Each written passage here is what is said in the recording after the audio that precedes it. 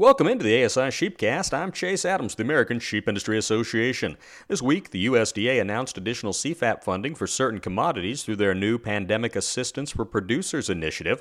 As announced this week, some additional payments, as specifically mandated by Congress, will be going out soon, including an increase in payments for cattle under the CFAP 1 program and payments for certain crops. Other new assistance will require USDA to write additional rules and will be forthcoming.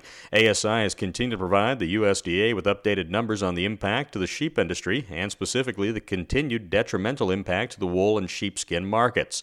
With the current wool clip coming in, unfortunately that's adding to wool already in storage from last year's clip.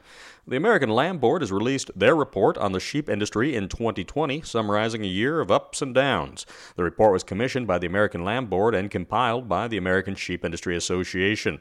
The report shows a volatile market with commercial slaughter down 4% from 2019 and total sheep and lamb inventories decreased 1% to 5.2 million head. Slaughter lamb prices were down 10% from 2019, with the second quarter of the year seeing a tremendous hard hit due to COVID-related packing disruptions.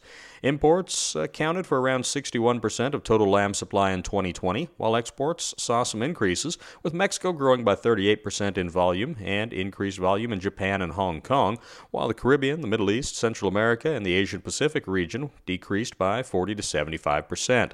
The report projects growth in 2021 with a 3% increase in commercial production and 2% increase in commercial slaughter. Overall, the projection sets the stage for potentially solid prices in 2021 based on steady production and the lowest available supply since 2017. Conversations in Washington, D.C. continue to progress on a number of fronts as the appropriation process begins.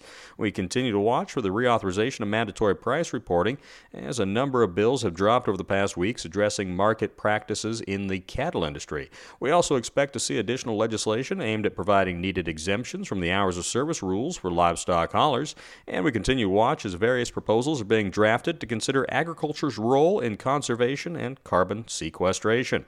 ASI's policy one-pagers are available on our website at sheepusa.org under the Issues page. That's a good resource as you visit with your members of Congress over the coming weeks. That's this week's Sheepcast. I'm Chase Adams with the American Sheep Industry Association.